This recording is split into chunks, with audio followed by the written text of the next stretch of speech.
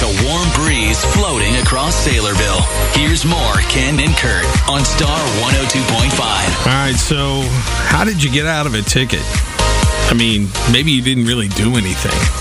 In the case of Carly Pierce, the country singer, she just had, this was when she was in high school, she had license plates, personalized plates that said Beagrass. She was a fan of bluegrass music. Okay. Cop pulls her over. Can't believe a teenager likes bluegrass.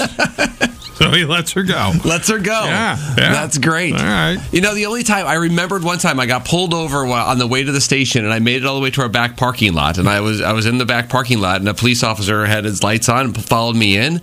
And I was like, oh, no. He's like, do you know how fast you were going down Grand? And I was like, oh, I might have been going a little bit over. And then all of a sudden he got buzzed that there was something more important happening. And he's like, you're lucky. I got to go. So whatever crime was happening, thank you. Thank you, you hardened criminal, for saving me a $80 ticket.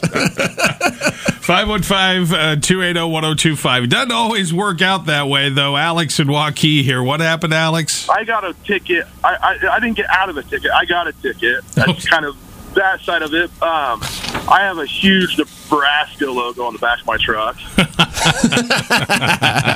You should be pulled over. All the time. And, I went to school at UNI, and I got pulled over in Cedar Falls one time, and the state patrol officer gives me a ticket for seatbelt or something. I was 19, 20 years old, and he goes, maybe you should get rid of that sign, too, and handed me the ticket. I'm like, oh, man.